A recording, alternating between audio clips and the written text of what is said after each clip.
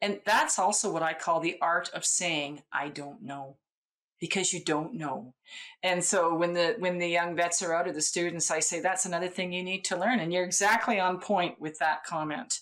Um, the students or the young vets, I say, you give your list of rule outs, you take some samples. One of the big things I like to tell people is give them something to do, whatever it might be, changing a little technique, adjusting the ventilation, whatever it is, you give them something to do. So you've left them with something while you go back with whatever samples you took, hoping you got the right things. And then you go talk to the senior vet and said, I have no idea what's going on. And that's fine. Then you get some clues from the senior vet who says, well, did you do this, this, and this? And you go, oh, okay. But then you told the client while you were there, you're going to call them in 2 or 3 days to see how that something to do was going. At this point now, you're armed with more information. They're delighted because you called them back.